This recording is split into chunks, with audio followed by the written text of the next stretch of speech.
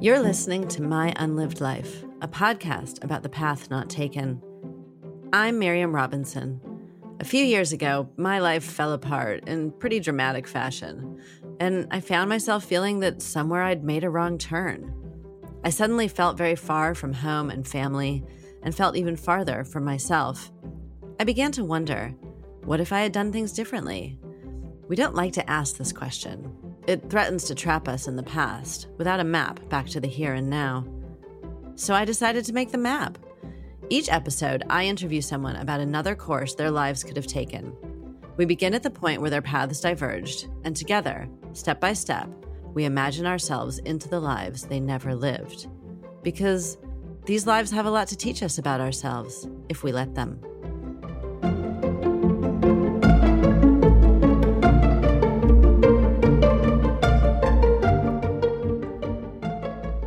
For this episode, I spoke to Maxine Mei-Fung Chung. Maxine is a psychoanalytic psychotherapist, clinical supervisor, and writer with over 15 years of clinical experience. She lectures on gender and sexuality, trauma, and attachment theory at the Bowlby Center, and was presented with the Jafar Karim Award for her work supporting people from ethnic minorities experiencing isolation and mental health problems. What Women Want is her first work of nonfiction and is out now and available in your local bookshop. When we spoke, Maxine and I discussed what might have happened if she had followed her heart and studied English literature at university, as opposed to following a path which she said allowed her to stay a bit more hidden. Along the way, we talked about the unrealistic and damaging pressure society puts on mothers, why we tend to want people to be just one thing, and how, in her words, communities can put the fire out on shame. In her unlived life, Maxine also makes some very savvy property decisions. Hi, Maxine. Hi, Miriam. So nice to have you here. Thanks for joining me on My Unlived Life. Thanks for inviting me. It's great to be here. Well, I'm super excited to get to talk to you for many reasons, but in large part because your book, What Women Want, is all about desire and how we get what we want, how we don't get what we want, what gets in our way. And my feeling with Unlived Lives is that they represent a desire. They represent want, sort of a kind of wish of your former self or even a part of yourself that we don't always make space for, right? You choose a path and you kind of shut something down, very understandably. So we're going to explore one such desire for you today. But before we do, I wondered if you could just say a little something about the book and why you wanted to write it. Sure. Well, first of all, it's so nice to be on the other side of the room because I'm usually the one asking or talking about the unlived life, with my patients. So actually to be on the other side is really fascinating. I'm really looking forward to it. But the book, What Women Want, it's a collection of 7 stories with 7 of my patients, a collaboration over the last 15 years that inquires into kind of intersectional clients where we look at desire and what is prohibiting desire, what are the fears, some of the trauma, some of the emotional inheritance that comes along in the therapy that prohibits desire.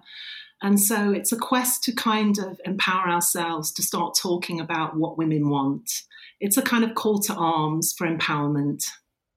I love that. And I love your use right at the start there of the word collaboration. And that's what you really are struck by in reading your book, is the extent to which it feels like your sessions with these that was Freudian, with these patients is a collaboration. And it's so different to our standard sense of the silent analyst sitting behind the chair saying nothing.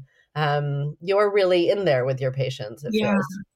That felt really important. I consider myself one of the women, so there are 8 of us in there. I wanted to level out the power and for there to be an overarching look at my own desire as the therapist as well, because I also come from a place, quite a cocktail of oppression in my childhood that prohibited desire. So I wanted to get in there with the women. I wasn't coming in as an expert. I was coming in as a collaborator. And that felt really important for the work. And I work in a kind of more relational way. It's psychoanalytic, but it's very much in the room where you're sharing feelings and working together to empower that desire. So I'm really pleased that it comes across that level of collaboration. It really, really does. And that phrase, a cocktail of oppression, is really extraordinary. And I think when we perhaps start to talk about your younger life, maybe you can say more about that. In which case, shall we? I think we should just get right in there. So before we say exactly what your path is, can you just give a little context, sort of where you grew up, where you were around the time that your paths diverged, before we start talking about it? Oh, so I guess that the detour that I'm going to take, or the other path that I'm going to take, is maybe around my 18th year. But up until then, I was growing up in a small town in Lincolnshire, in a predominantly white working class community. I was the first daughter and the second child of my mother and father. My father came over from Hong Kong in the late 1960s. He was a Chinese immigrant from Hong Kong. And he and my mother met in the late 60s, early 70s. And I was born in 73, I followed two brothers. And we grew up in a challenging community. We were the only brown folk on our council estate, which caused some difficulties. And it was also quite a challenging home to grow up in. As I mentioned, the level of cocktail of oppression. My mother was white, working class woman. My father was patriarchal. They both had many great qualities, but they had many struggles. And me and my brothers were the result of their coming together, a kind of biracial family together. So that's where we were. And I found that I spent a lot of my time escaping into books and reading. And I would say that my first real friend was a librarian called Mrs. Veal.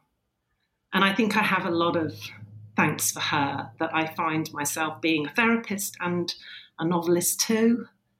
Say some more about Mrs. Veal, because you've written a really beautiful sort of ode to her in the Irish Times last year.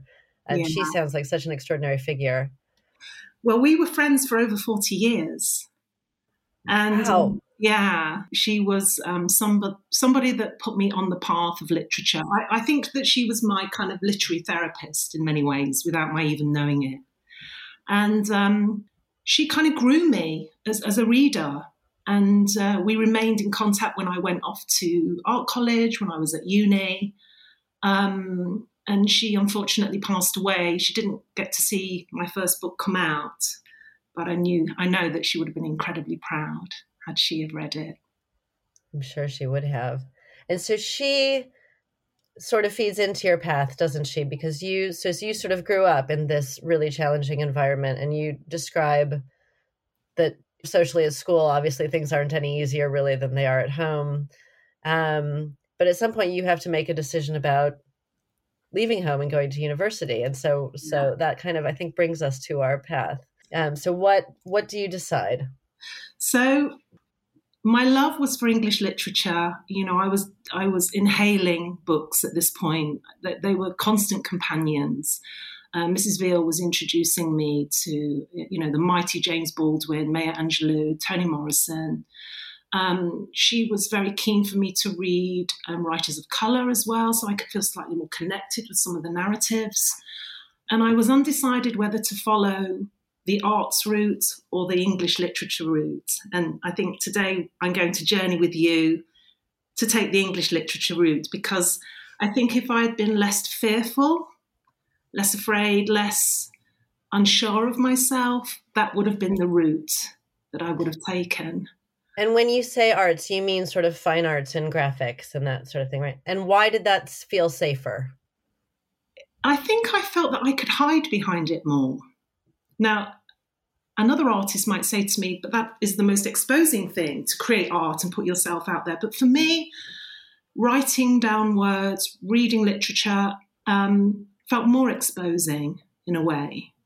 So I thought that I would go and study fine arts, and I think I did hide for quite a while. I think I was pretty good at hiding, but I think I was still seeking in the hiding. I was still trying to make connections. But I'd be really interested to just journey with you on this other detour and see what an English literature degree would have looked like for me. Okay, well, we're going to go there. I want to ask two questions. One is just, where did you study?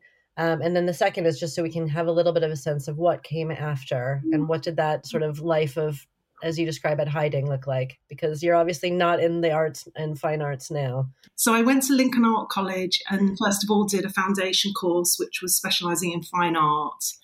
And then I went on to university afterwards to Nottingham and did, it was a BA in kind of fine arts and graphics, which then led on to a career in media. So I was an art director at Condé Nast at GQ magazine for a few years.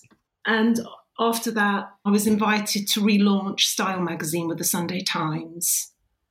Got to travel a lot, got to really exercise some creativity. But my heart was still pulling me. I was still secretly writing. You know, I'd always secretly written. As a child, I was writing small poems and leaving them in chokes of hedgerows and in supermarkets and in telephone boxes. I think because I was trying to make connections. I love that. Yes. Well, you would just plant little notes in sort of random places. I still do it sometimes. Do you? Does anyone ever write back? Well, I don't actually leave them to reply. They're just for people to find. So if people are having a difficult day, you know, or sometimes I might leave a poem by a favourite poet or somebody. But I think it was an attempt to make connection. And I think, again, Mrs. Veal helped me to do that. You know, she encouraged me to read poetry. She was bringing me poetry to read, and the balm of those words was really wonderful. That's such a nice thing to do. All right. Well, let's go. And what we'll do is we'll dip back into your real life to check in on how things are comparing as we go. So you get to the point, presumably, I forget how it works in the UK, but you're 17 and you have to apply for university. Is that right? I think we do our A-levels to when, 18 and then 19 we apply to uni. Oh, fine. Okay. Yeah. You're not the most self-confident. You don't have this sort of, and you don't have the sort of family base that would encourage you to go for exactly what you want. Yeah. But for some reason, well, let's say Mrs. Veal just has a little more oomph in this scenario, and you decide to apply for a degree. Where do you go, or where do you apply? I thought about this. The obvious answer maybe would be, Oxford or Cambridge, but I think I would have liked to be in London, in a more kind of multicultural city. So I think I would be veering, towards the south more possibly, somewhere where there can be a sense of connection and longing and belonging. Yeah, okay. Maybe London. I would be heading. All right, let's choose. Let's choose a place in London just because it helps ground us a bit. So maybe we're going somewhere in an ideal world. We're going to maybe Goldsmiths, let's say, shall we? Love Goldsmiths. Goldsmiths is perfect. So you apply for your degree in English literature at Goldsmiths. Yeah. You get in. We're going to assume you get in. Well done. Where are you staying? Are you in New Cross? What is this? This is like New Cross in the late 80s. Is that what we're saying? Yeah, exactly. How fun. I don't mind where I'm staying. Give me a bed sit, give me a flat share with other students. I just want to be down there, living that London life. All right. So you're in New Cross. You're living in some sort of flat situation with other people, and you're studying English literature. And this is presumably a bit daunting. Yeah. How does your first year go? I think the first year is about landing. I think it's about kind of gently ebbing myself into a different culture, an excitement though, a thrill of meeting new people with a common objective, which is to read literature and talk about it. I've got a fantasy as we're talking of setting up a kind of student pamphlet or magazine. I love the idea of kind of, again, we're back to collaboration, working with other students to create a literary magazine. Is that what you were like, even though you were... Even though I was very shy, I was always very driven, because the message from home was that if you work hard, one is rewarded. My mother and father were both incredibly hardworking people. So the message was that, if we work hard, we'll be rewarded. And as we know, that isn't always the case. We're not always rewarded. We might be rewarded in a learning way or a growth way, but it depends how we value reward. And possibly me and my father would have a difference of opinions about that. Mine would be about the self-growth and the evolvement, but my father's take on that might be slightly different. More material gain potentially. And, he arrived in the late 60s with nothing. There's a really cute story that he would tell me. He was incredibly resourceful, my father. And he arrived at the time of winkle pickers. I don't know if you're familiar with that phrase. No. So it was a kind of scene, it was a fashion scene where the shoes were very pointed for men. And he arrived in the UK, with very little money. And he would shape his shoes like winkle pickers using a kind of black gaffer tape. So he was incredibly fashion conscious and very stylish, actually, but had very few resources, but was very resourceful. So I think I learned, those skills from him in many ways. I think maybe it sounds like maybe you learned your style from him as well. My favorite thing is on your website, the fact that your jacket matches your book jacket. It's like the best thing I've ever seen. So, Miriam, I'd be lying if I said that was a coincidence. No, it's very evidently not, but it's so perfect. Okay. All right. So you're still very diligent. You're still working really hard. And one reason you said that you wanted to come to London is because you want to be somewhere really multicultural. Was Nottingham not? Or? Not really, no. No. It was an improvement on Lincolnshire, which was where I was raised, certainly. But it was still very difficult to meet my tribe in a way, in terms of a multicultural collaboration with people. So, yeah, I'm imagining in London it's more diverse, and so I'm kind of hovering above this magazine, thinking, let's set up a magazine for marginalised voices. Let's give life to it. I'm calling it Rise. All right, you're the editor-in-chief of Rise within your first year. You've got a group together who's working on it. Who are you meeting? Who are you hanging out with? Because you said that some of your dear friends came from Nottingham, but so we're not going to have them anymore. Let's see if we meet you, anybody here. So tell me about. So what's your team like, and who is it? Who are you spending your time with? I'm probably drawn to people that have also considered themselves an outsider. So, people that kind of live on the peripheries or have been banished or considered a little bit weird, a little bit of a misfit, as I was. So I'm probably drawn to people similar at that stage. That's not to say we're not welcoming of people that do feel a sense of belonging, but probably that's what I'm being drawn to at that age, which also makes for great writing, I think, also. Absolutely. Okay, so this gets started. How are your classes? You've got that going on. That's a big part of your life, presumably a big part of your social life as well. How are the classes going?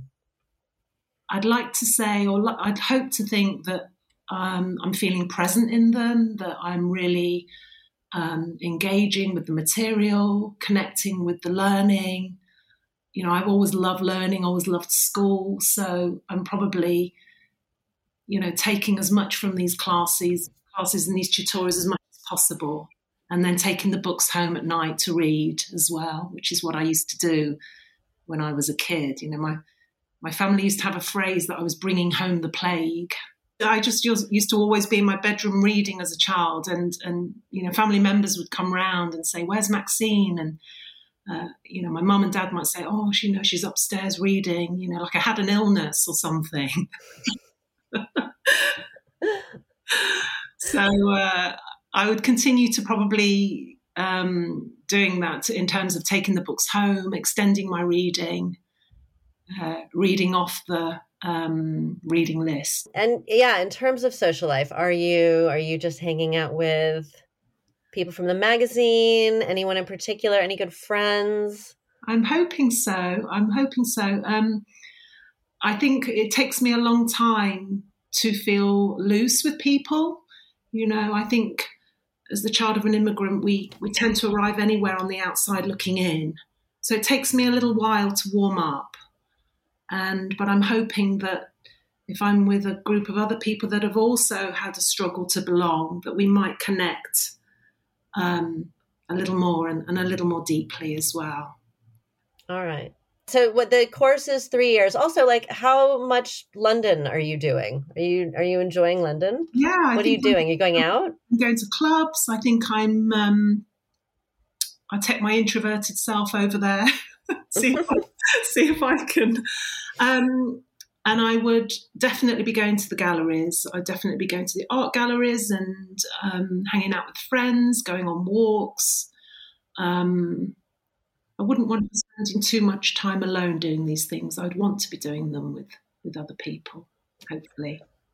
You described, your reason for not doing them in the first place as sort of based in feeling sort of fearful or not sort of willing to kind of own this thing that you loved so much. How is that feeling? I'm hoping that that's kind of inspiring some more confidence, and that's probably feeding into the work. It's kind of thinking about, okay, what's going to come up during and after the degree in English literature. And I'm hoping it's offering inspiration for storytelling as well. And what form does that storytelling take? I mean, I'm really interested in being able to not to be too genre based. So I love the idea of writing poetry and screenwriting and playwriting and novels and nonfiction. I think sometimes we're in danger of kind of locking writers down to one thing. You're a literary writer, or you're a crime writer, or you're a screen. I love the idea of the amalgamation of literary talents. So I would be hoping that this course is going to be inspiring me to be writing poetry, but also to be thinking about screenwriting and novels and nonfiction, but ultimately writing for collective and social change. That would be at the heart, I think, of all the various writing. Well, we're going to follow that, and we're going to see if that comes up again. One thing I think is interesting there is you and I have spoken separately about that idea of being locked down and how regularly, not just writers, but people get sort of locked down into categories or feel they need to be locked down into categories. And you really feel that is detrimental. I've always felt uncomfortable potentially in one place. And I think that, again, comes from a biracial existence and a transition in class also, and education. I was the first person in my family to go to further education and uni. So I love the idea of standing in different spaces. Why, because we've talked about this with other guests on the podcast, so why do you think we have that tendency? Why do you think we end up trying to put people into such individual boxes and not allowing them to stand in different spaces at the same time? I think it unsettles people. I think we like to have one idea of someone and then we can lock it down and we know what their next move is. And I think that if we're a little more wild in our writing, we unsettle the status quo. We unsettle the gatekeepers who want to pigeonhole us into one thing or another. And I think that people are far more comfortable saying, well, that person does that and that person does that and they write this and they...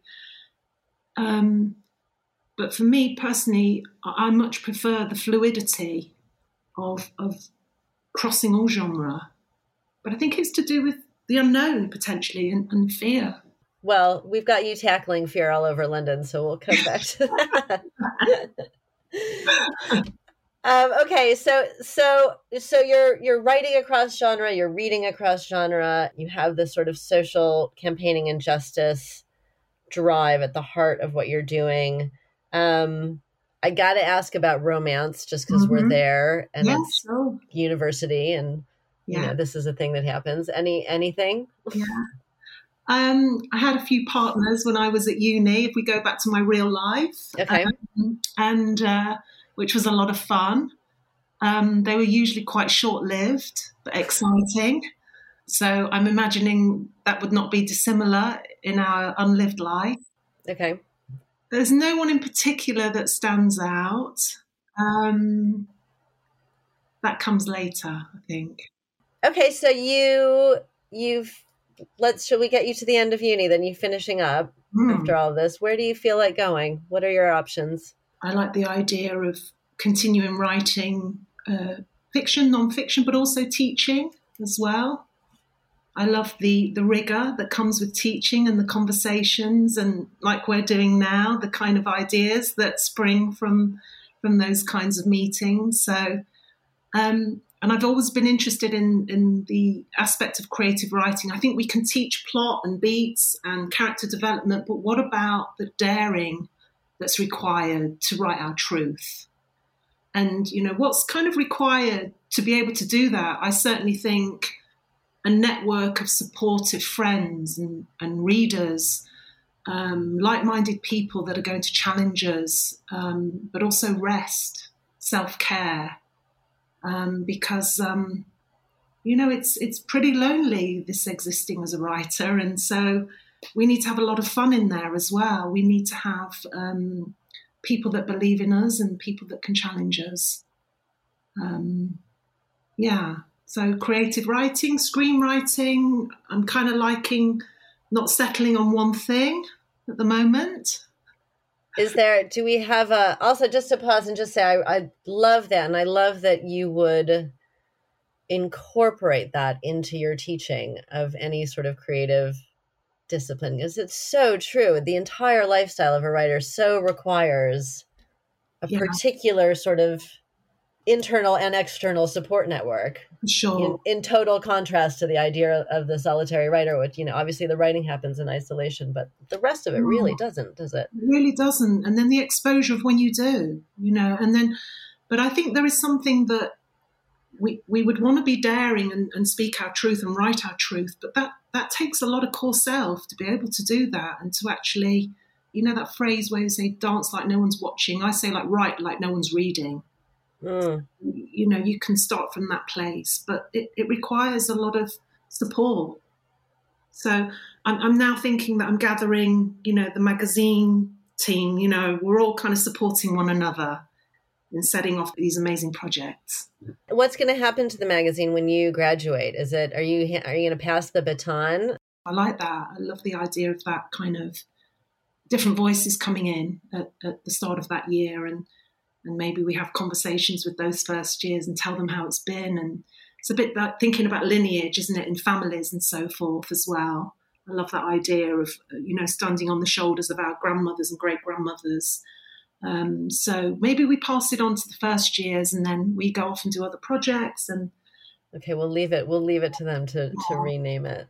We're going to go out into the world. We think you're going to teach as a starter for 10. Yeah. Feels like a good place to start after leaving uni. Yeah.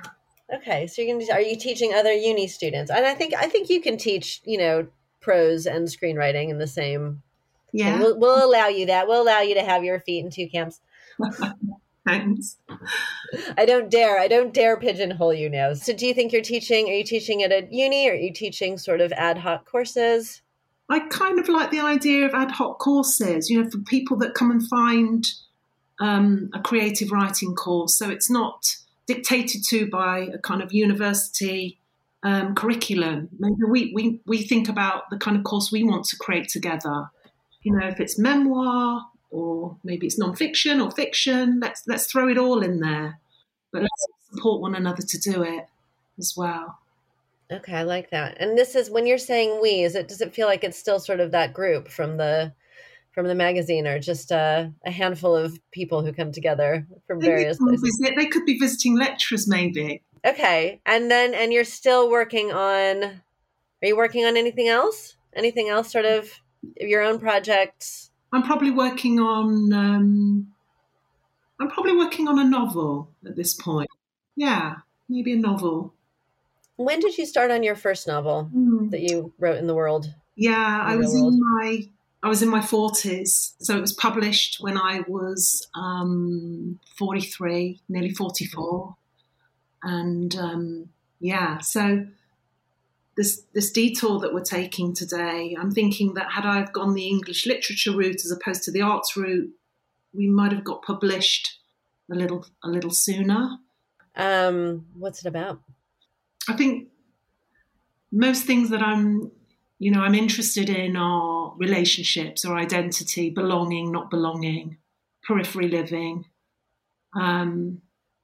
So it's probably tied up with identity in some way. and the ghosts in the nursery, those kind of handed down messages that we get from generation to generation, what ghosts in the nursery are dictating or trying to dictate how we choose to live our life. And Can you say what ghosts in the nursery are for people who don't know the phrase? Yeah, so the ghosts in the nursery are the messages, the kind of emotional inheritance that comes to us through our great-grandmothers or, our grandmothers or mothers or our grandparents. And they're messages that attempt to have us repeating patterns potentially in our life that we have seen or we have witnessed or have even been unspoken about. And probably the novel is about looking at the impact of those ghosts in the nursery. Well, I mean, it's interesting to think about as well in the context of your unlived life, like how much of that is following you now. You've shed some of it, I think, already. Certainly in What Women Want, we start with my ghosts in the nursery, which were these two very strong messages from my mother and father, which was, the first one was from my father, which was that I was too sensitive to live. Mm. And I believed that was the case for many years, that if I, showed any weakness or if I cried or if I showed any emotion, and I was too sensitive to live. And what does that mean? That if one is sensitive, you will implode, you will break down. So it was a very, very powerful message that was handed out from a very young age. And the other message was from my mother, who had, been handed down from her mother and from her grandmother, which was that I want does not get. So I've spoken to a lot of women about that phrase since, since writing the book, and it seems to be quite a familiar phrase, but it's often received from mothers and the maternal side of our families. And so these two strong messages of I want does not get and too sensitive to live didn't leave an awful lot of room for desire. I was terrified, actually. So I think, on our journey, Miriam, we're going to completely desire and claim. And yes, we're going to let's claim. do lots of desiring. Yeah. All right, well, let's go forth and desire then. So what do you want now? You're teaching, you've gotten out of uni. Yeah. What do you want to do? I want a family. Okay. Yeah. And in my real life, I have my beautiful son who is now, he's 18 years old. So I wouldn't change that. That would potentially remain. But he comes a little later maybe in my real life, because obviously we're in my 20s in our unlived life. But in your real life, did you want a family in your 20s? It just took a while, or? I think I was too preoccupied in my 20s. I think I was sort of working hard, figuring out who I was. I was in deep analysis. I was also a Samaritan for nearly 10 years. Mm. So I probably didn't have the space, and I was still trying to figure out who I was and what my ghosts in the nursery were about. So I think that felt around about the right kind of age. I was 31 when Dexter was born, and but maybe in our unlived life, I have my children earlier potentially. Well, let's think about that, because you're living in London, you're teaching creative writing, you're working on your novel, you're presumably not too flush with cash in this moment because you're working as a teacher and you're working on your novel. Do you have roommates? We have to figure out what the conditions are for you to create a family in this universe. So community is really important, the village to raise our children, because so am I in New Cross still? I might move. I might move at this point, maybe. Maybe I want to change of scene. Maybe my desire is telling me, let's go and try somewhere else out. And we might move to London Fields maybe, or more Hackney based, or again, sharing a flat maybe with other creative people. Okay.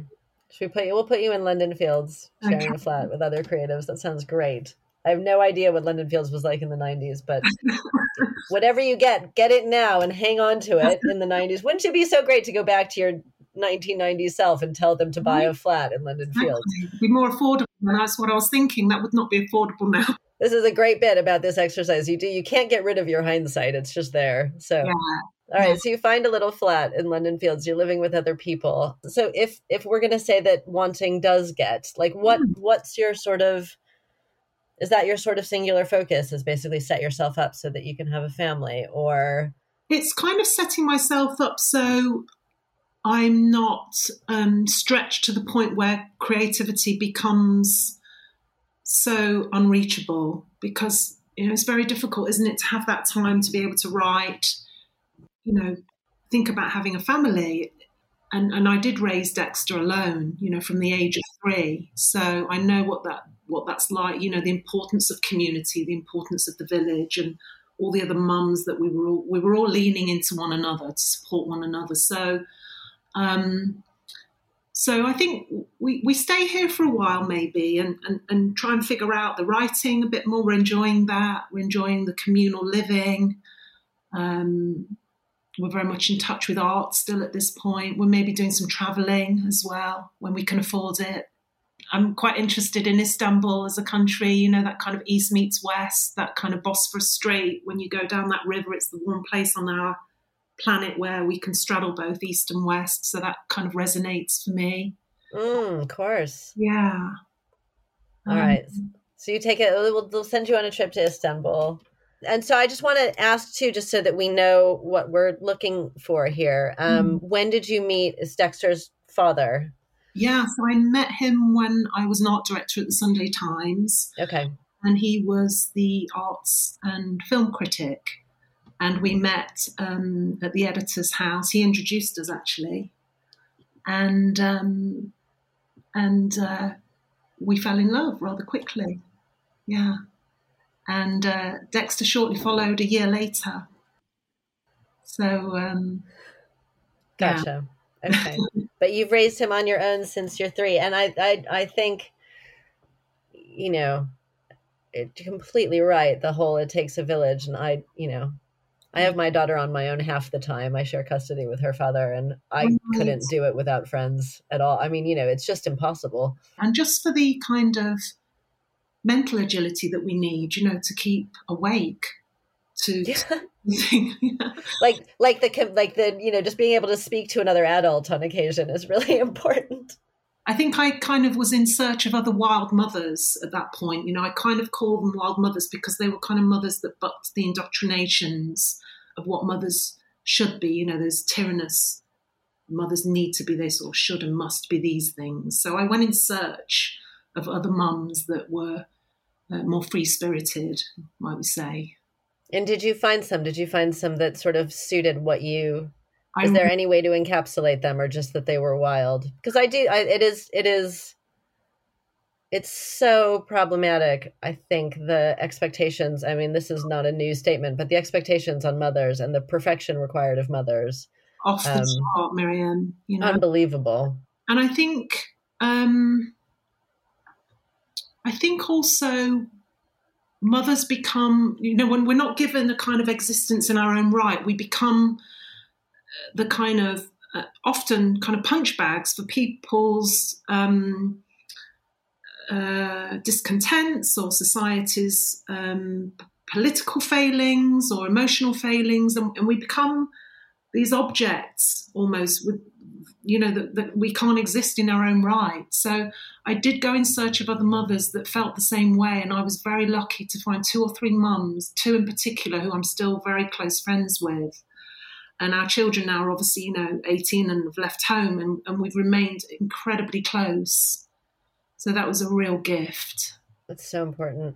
Yeah. Okay, well, let's see who you find in your unlived life. So we're still in your early 20s, and you're in London Fields. You've chosen really well in property terms. And how long does this sort of state of being go, where you're writing and you're teaching? Maybe 4 or 5 years. Okay. Maybe, probably. And then maybe I get itchy feet a little bit and think something needs to change now. And maybe I'll try and get this novel published. Maybe I'll try and find an agent. Maybe I'm thinking about the possibility of my birth as a mother at this point. I haven't had the child yet, so that might be whilst I've got energy, Do you want a partner in this scenario, or do you decide you're going to do it on your own? You want a partner? I think ideally, I think I would like to share that experience with a partner, but at all costs, I wouldn't want to settle if it meant that I wasn't going to be happy. Of course, I would love to think that this partner will be with me and support the growth of our child. But I do my best not to settle, which is potentially something that my mother did, and I would be reenacting those ghosts. Okay. Well, we're definitely staying away from the ghosts. So let's see, where might you meet said person? Are you still teaching? Wait, hang on. First, though, let's go back. Do you find an agent? Yes, I'd like to think that I do find an agent. Okay. Maybe agent introduces me to... They're a matchmaker and an agent. They're amazing. Because they don't have their feet just in one camp. They do multiple. Exactly. Wouldn't that be great? So, maybe they're a poet. Maybe they're a creative or an artist, drawn to that way of those kinds of conversations. Yeah. Okay. Of minds. Not another therapist, though. I think well, you're not a therapist, so you could in theory you could date a therapist if you want to. Yeah, I could actually. Yeah.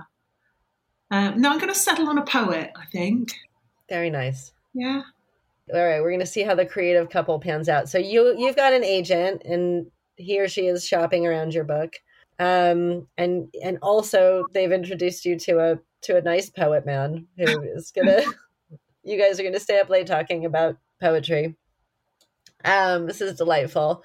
And how does the book do? Does it find a publisher? I would hope it does. Yes. Okay. So I'm already feeling when that's kind of happening. I'm already thinking I maybe need to be doing something else alongside that. So I'm thinking, do I need to be thinking about going back to teaching now? It's the kind of dance between the different processes of writing. So, but let's say that we're fortunate enough and we get our novel published. Okay. So novel gets published. I mean, you can also go back to teaching. I mean, it's the 90s, so there's maybe still a little bit of money in publishing, but do you do both? Do you work and write? Yeah, I think so. Okay. Yeah, because I haven't had a child at this point, have I? So I've got some space. So I think writing the book and teaching maybe is a beautiful sort of combination. Okay. And I want to figure out what the family setup is in a second, but how about, I'm conscious of your sort of desire for social justice and to write about social justice. And how is that figuring? Obviously, it thematically figures into your novel, but is there anything else around that stuff going on? Maybe there's something here, if we dare to go,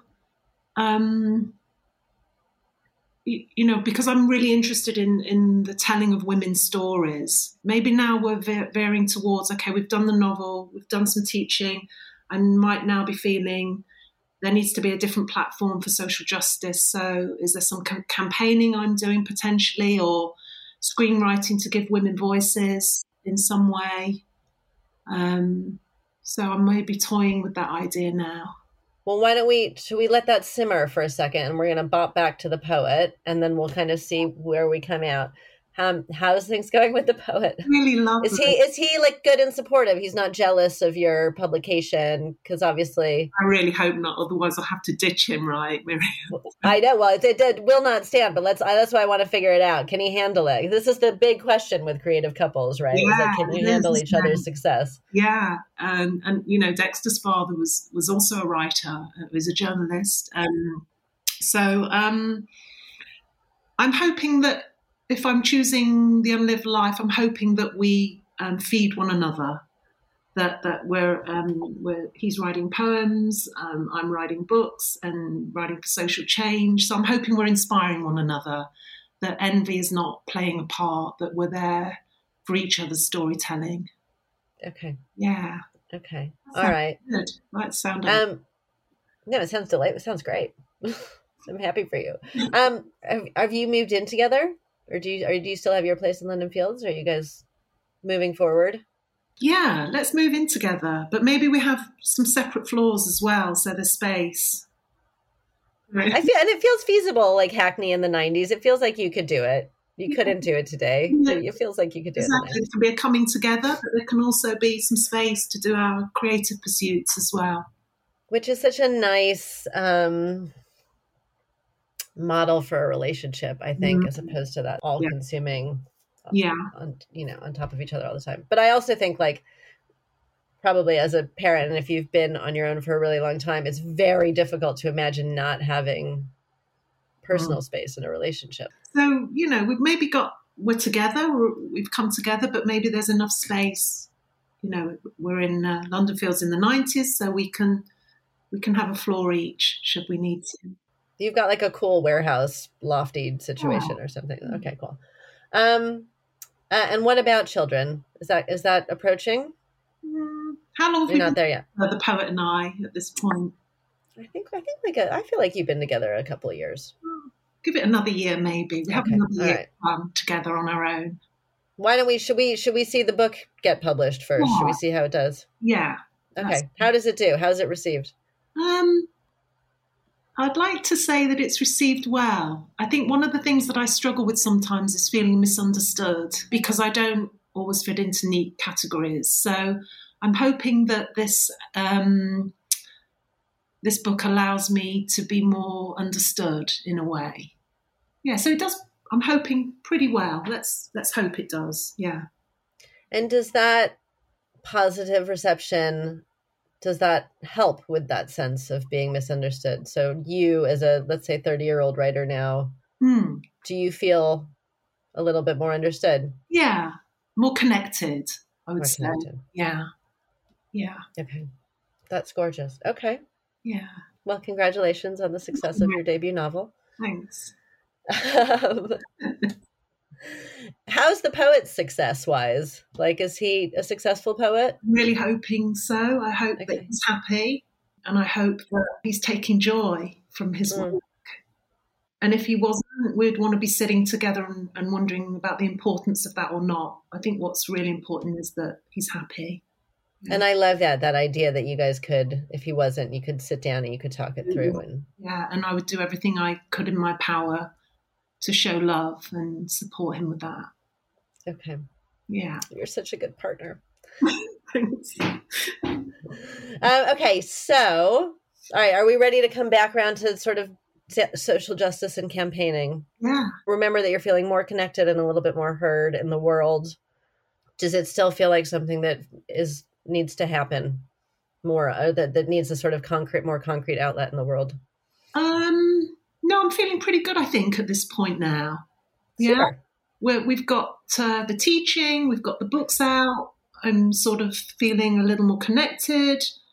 Let's imagine, my friends from the magazine early days are still around. They're starting to talk about having families. We're thinking about the village together. So... What kind of village? The kind of village that we all support one another with families and, that kind of warmth that comes with that.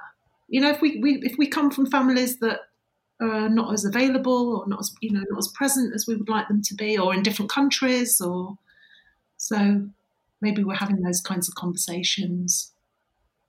I often think in my practice now, the kind of quest for sort of civic life and love in the consulting room, it takes on a kind of communal approach, because I do believe that when you're working with a client, you're not just working with that client, you're working with that client so they can make better relationships and they can connect in their communities more. So that feels really important. Yeah, I think communities put the fires out on things. That's such a great phrase. Yeah. I want to go back really quickly, just so that we don't drop it before our chat ends. just because I wanted to check in on your most important connection, which is Mrs. Veal. Yeah. And I just want to know if you guys are still in touch in this unlived life. Because in this scenario, she gets to see your novel get published. Without a doubt, she's very much in my life. And one of the books that she gave me, Miriam, which was I Know Why the Caged Bird Sings, it's a book that when I read completely destroyed me in all the best ways. It sort of was life-changing for me. And it's a book I still read once a year, every year. So what was, if you don't mind, what was it? What was so life-changing about it for you specifically? I sort of felt it was a coming-of-age story that spoke to strength of character and of love of a literary world that could overcome racism and trauma, which in some ways is not dissimilar to the journey that I've been on. So it really spoke to me. And so I think I would be writing to Miss Veal, and she might be coming round to London Fields for supper and visiting. What did she think of the poet? Did she like the poet? Yeah, well, she was a big poet herself and a lover of poetry. So I'm imagining they're bonding and drinking a glass of whiskey or two together. Okay, good. I'm really glad that she got to see your first book being published. So you're you're close still with your magazine friends. They're starting to have children. You and the poet are doing well. Your book's coming out. Are you working on something else? Have you started a second novel? Yeah, why not? Another novel, yeah. Or nonfiction, yeah. I'm working on something. Something. On something. Presumably, probably, maybe it's defies genre. Yes. Maybe it's nonfiction this time. Maybe I'm thinking the social change can be put into something more nonfiction based. Okay. Yeah. Any thoughts on what? I'd like to look at mothers. I'm always interested in mothers' relationships with mothers relationships with themselves, the birth of a mother. Let's go on. All right, so you start working on that. And then now are you thinking, where are we now in your readiness for babies? Yeah, well, Miss Veal's met the poet, so, we get the go-ahead, yeah.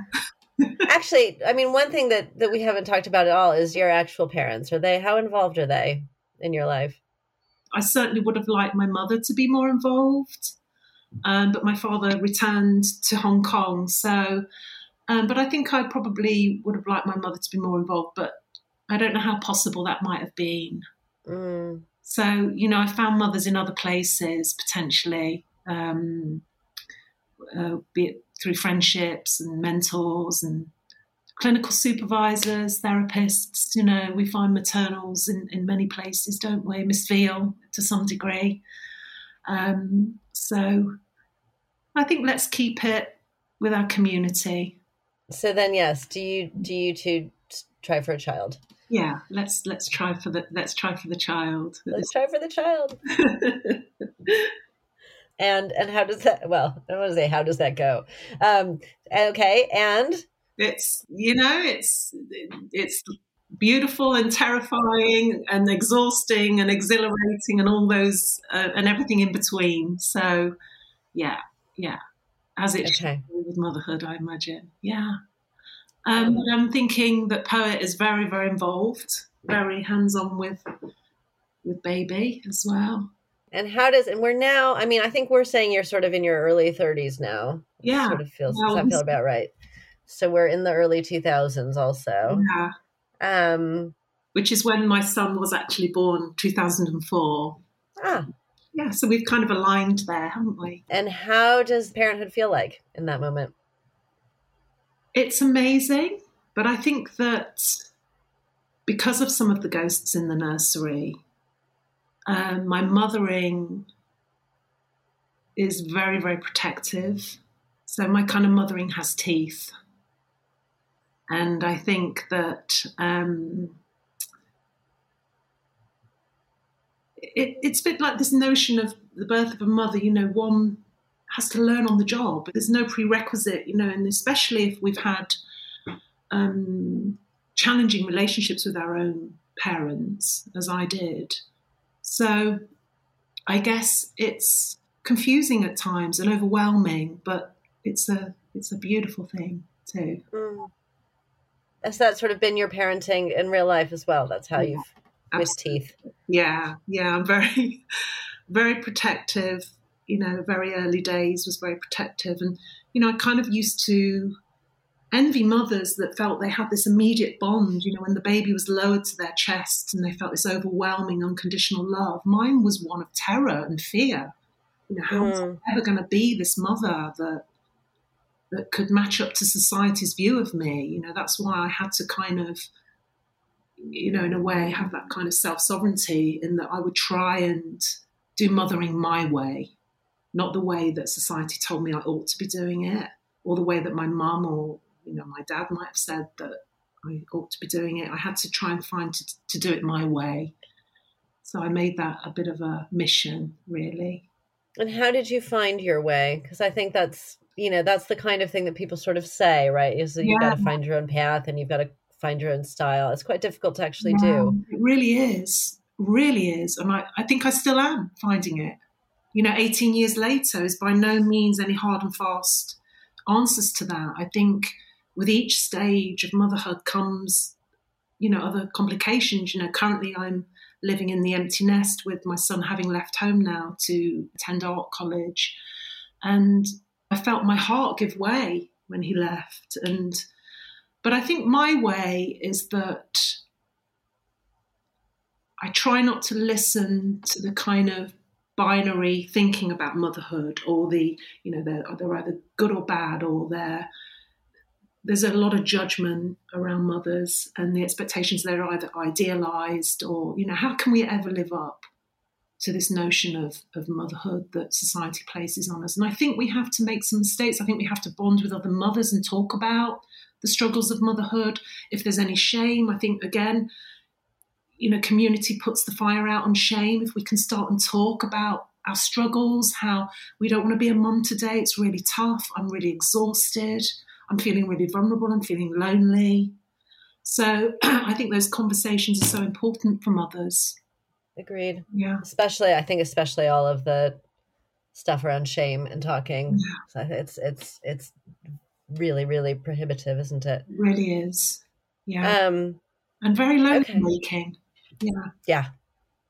So, okay, but you have a beautiful community around you in London Fields and around. You're raising your child. Are you able to write, or you just pause the writing while you're in those early stages? I think I'm trying to be as present as possible, but I'm also feeling that I want to write because, writing for me is very much a balm, and it's a nourishment for me personally. It might not be huge passages, but it might just be words or thoughts or feelings that are coming up or something. So I'm still writing for sure. I'm not very happy when I'm not writing. How do you make time for writing now with your practice and everything else? I don't really feel I've ever had the luxury to wait for the literary muse to arrive. I've had to carve out time. So when I was raising my son, I was up at 5:30 and committing to 2 hours of writing before he woke up and before I did the school run. Wow. Yeah.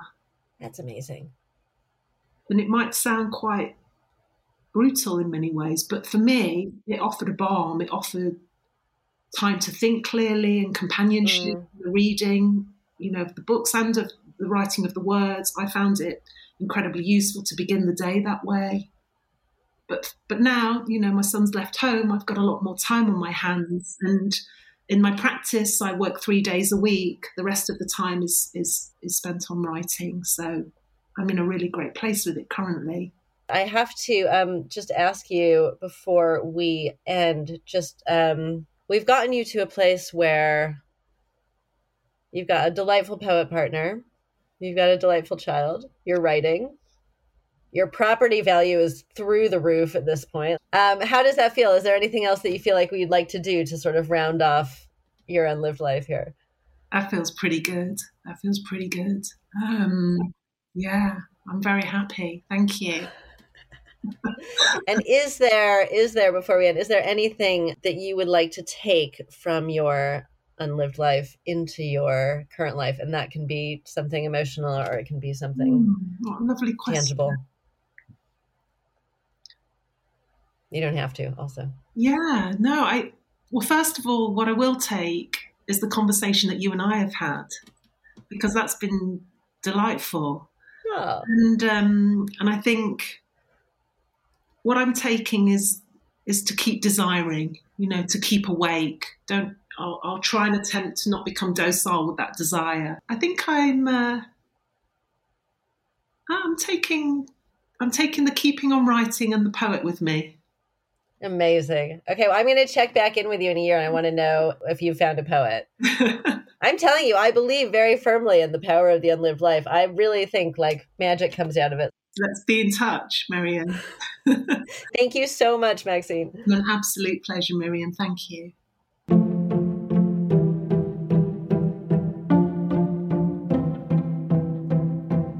Maxine began her path by saying that she'd felt the course of study she followed in her real life was one that allowed her to stay hidden, that studying English literature would have been more exposing and therefore scarier. It made me think about something else that was hidden, but also really beautiful for Maxine. Those little notes she would leave hiding in hedgerows for people to find. I loved those.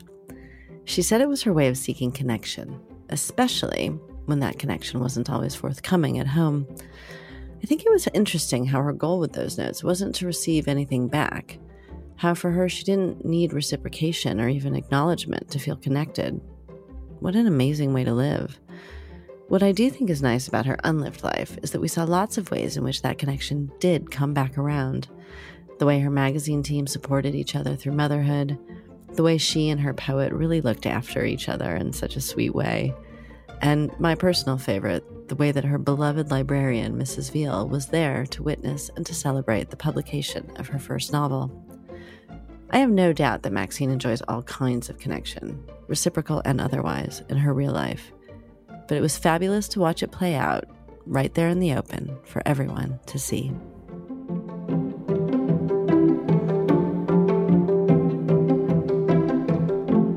If you're a fan of My Unlived Life, I'd be so grateful if you'd help spread the word by rating, reviewing, subscribing, or following wherever you get your podcasts. And of course, by sharing on social media. Thank you so much for listening.